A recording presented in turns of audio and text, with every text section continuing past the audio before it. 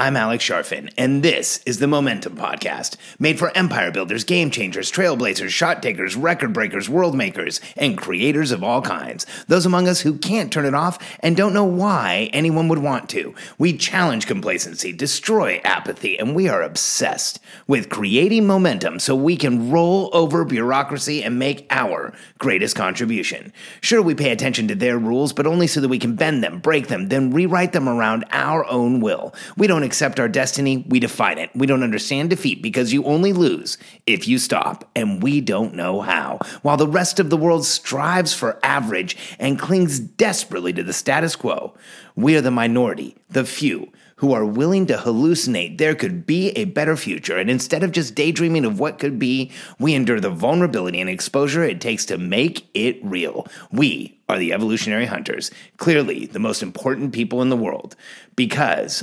entrepreneurs are the only source of consistent, positive human evolution, and we always will be. Don't play monkey in the middle. Playing monkey in the middle in your company is one of the most dangerous habits you can get into as an entrepreneur. Here's what I mean. You start to build your team, and for every one of us, that is a major transition. It's one of the hardest things that we do.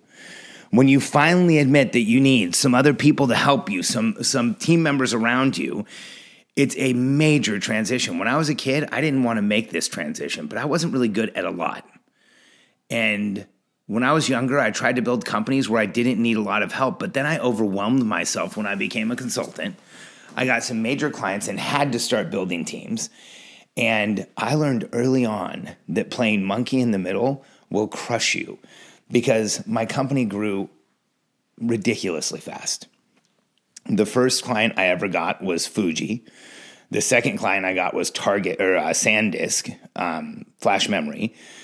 The third client I got was a different division of Fuji. So I was representing Fuji Media, Fuji Digital, and SanDisk memory products, and my company exploded. I had to start hiring team members fast. I had to start building offices around the U.S. and then eventually throughout Latin America. We built an events company. Like we were on a growth curve that was stratospheric, and a lot of the time I ended up playing monkey in the middle. And I didn't understand what I was doing at the beginning. I didn't know the mistake I was making. I didn't realize the exposure I was putting myself in. And I started where one team member would come to me and tell me something that another team member should know, and then I would be the conduit for that information. You know, sometimes a team member would come to me and tell me something they were uncomfortable telling another team member, but they wanted that person to know, and then I would be the conduit for that information. And sometimes they'd come to me and tell me something that they thought another team member did or something that they were upset about or frustrated with, and then I would talk to them about it. And then sometimes after we talked about it for a while, they'd decide they didn't have to tell the other person, or they'd tell me about it and I'd tell them, well, I think about what I'm going to do, and I wouldn't do anything about it. And what I didn't realize was that set me up in my early career to have a team that was near impossible to manage. We grew like crazy, but man, did I have a lot of turnover. And the reason is that when you become a conduit for information, you create a business where people believe that when they communicate with each other, there's an opinion in what they say. And there shouldn't be, because the way you grow your business as fast as you want to, the way you grow a company that will survive over time and adapt around adapt around changes, because no business exists in a vacuum. There's the unstable market, there's competition, there's technology, everybody thinks that they're immune from the problem. Everybody thinks they're the ones who are going to survive until your entire industry is being turned upside down. And the way that you combat that, the way you create a company that survives, is you create an environment of transparency. You create an environment that when somebody needs to tell somebody something, they just go do it. You let everyone know that it is their job to communicate with each other. And here's where you get in the monkey in the middle. It's when you first start out, your first few team members, you get in the habit of doing it. And if you've already done this, if you're thinking to yourself right now, man, I think I've already done this, you just stop. And when somebody comes to you with something that they're uncomfortable with, you tell them like, hey, we're a transparent company. We move fast. and we're going to get a lot done. And in order to do that, we have to tell each other when we're uncomfortable. And this is something you might not be used to. This is something maybe you've never been in a place where it was safe to do this before. But I want you to know that here, when you're uncomfortable, you go talk to somebody, and here's what I want you to do. I want you to talk to them until you feel comfortable with the answer, or I want you to come back to me. And here's what will happen.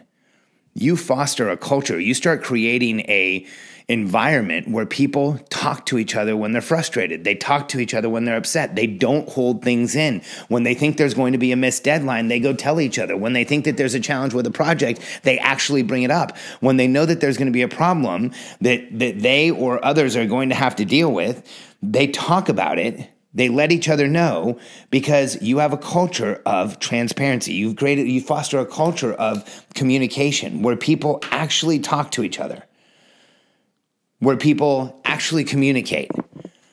And are there exceptions to this? Of course there are.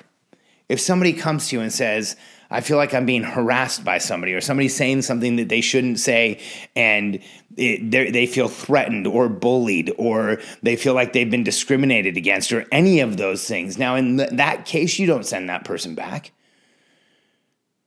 You launch an HR investigation where you go talk to everybody and figure out what happened. But before and up to that point, when somebody's uncomfortable with somebody else, when somebody doesn't think they're going to be ready, or when they come to you and say, hey, I don't think this person's going to actually hit the deadline, or, I think that they've got something going on, have them go talk to them and then say, you have to be at the point where you feel comfortable that you're going to have what you need to get your job done, and that they are in a place where they're making rational decisions to get their job done. And if there's an issue, you tell them to come back to you. And what will happen is, about 90% of the time, you're not going to hear back from anybody. Because once they go talk to that other person, they're not going to let you know. They'll be fine. They'll feel comfortable. And what you should do is follow up to make sure that they actually talked. Because you don't want someone holding back when they're uncomfortable. You will foster an environment where things don't get done. You will foster an environment where mistakes are hidden. You will foster an environment where people aren't comfortable being transparent. And that is brutal to work in. It will make it near impossible for your team to manage, for you to lead your team. Because when you have an environment where people don't communicate, they're constantly running into each other. They're constantly missing deadlines. They're constantly underestimating or overestimating what they can do. They don't pull together as a team. They don't understand what each other is capable of. But when you foster an environment where everybody talks to each other and communicates with each other, you create a culture where you can go fast. You can fly forward. Because there's no intermediary in communication, and that's what a team does most in order to move the company forward. If we just take this down to math, if you get everybody to communicate with each other, you cut the communication in half if you're not in the middle of it. It's not by a third, it's not by 20%, it's in half, except for the exceptions that I listed. Now, if a team member ever does come back to you and say, hey, I'm still not comfortable, then you facilitate a conversation.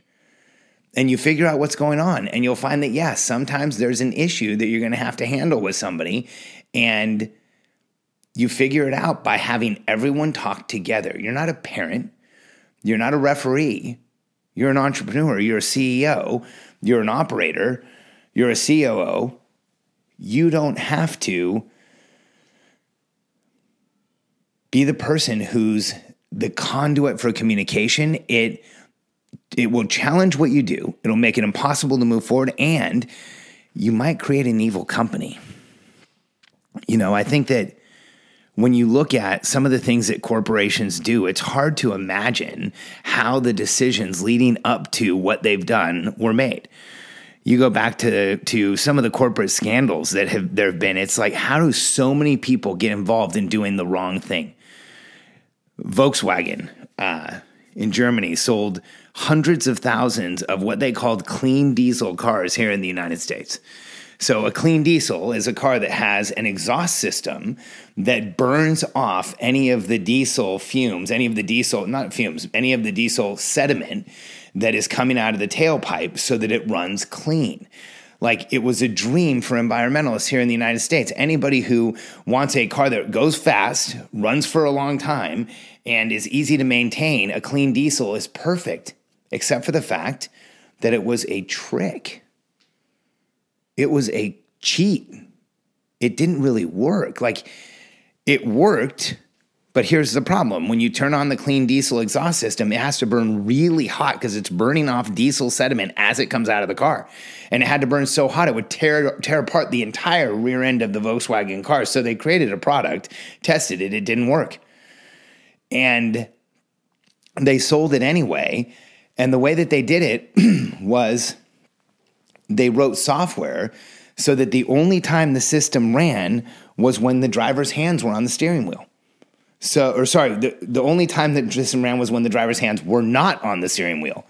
So as soon as you started driving the car, the clean diesel system turned off and you were burning diesel at the rate of a normal diesel car. Like I think it's 50 times past the emission standards here in the United States. And the only time it worked was when the driver's hands weren't on the steering wheel and right after the car had been started, just like what happens when it's on a dynamometer at a smog test, where it's getting emissions tested. So Volkswagen, an entire corporation, sent hundreds of thousands of cars overseas to the United States to get sold, knowing that there was a part that not that it was defective, but that it didn't work, and they wrote software to override the system and create an environment where it could work, but only so it could pass the test. And then the second you drive it off the lot, it's right back to polluting at 50 times the US EPA standards. How do you create a corporate environment where so many people can look the other way? So many people can be involved in what's nothing more than a fraud. How do you create a corporate environment where there's multi-billion dollars in fraud?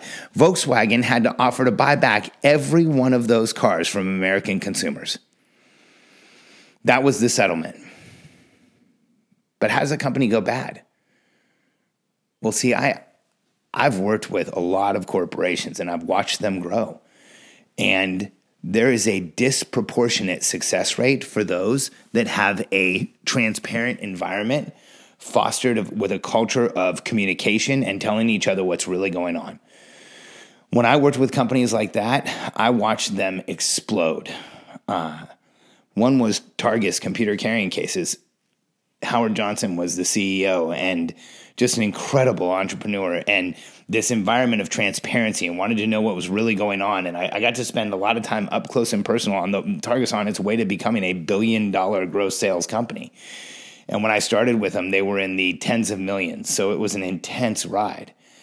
And he was incredibly transparent, and the company grew like crazy. And he fostered an environment where everybody told each other what was going on. They were the easiest company in the world to consult with. You always knew where you stood. It was one of my favorite consulting contracts I ever had. I had it almost a decade.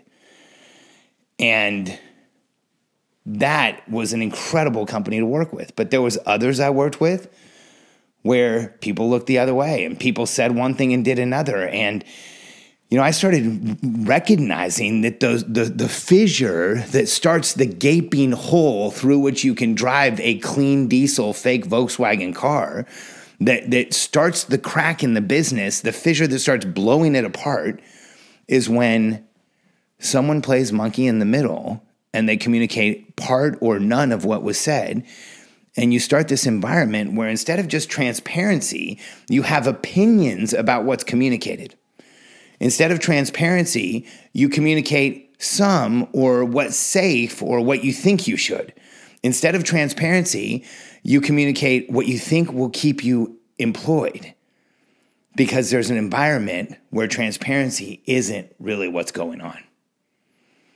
And it may feel dramatic to say that something as horrible as the Volkswagen fiasco is created by somebody saying one thing, saying something to somebody, and then not telling the person that they really should be talking to. But it'd be hard to argue that doing exactly that wouldn't help it. It'd be hard to argue that if you take information and you don't share it transparently, that you're not training your team to do the same thing. And as your team ascends and becomes leaders, as your company grows, you want to make sure they know that you just tell everybody what's really going on. We don't have opinions about reality. We just share it. And if you do that, you'll grow a company that'll grow exponentially faster than those around you. And you will have a team and an organization that adapts to the market, that adapts to competition, that adapts to internal challenges, that adapts. However, if you play monkey in the middle and you are the conduit for information and people see you having opinions about what's said, you don't grow a transparent company, you grow a political one. You don't grow a company where people tell each other what's going on. You grow a company where people tell each other what's safe. And if you survive, who knows what that company may do one day.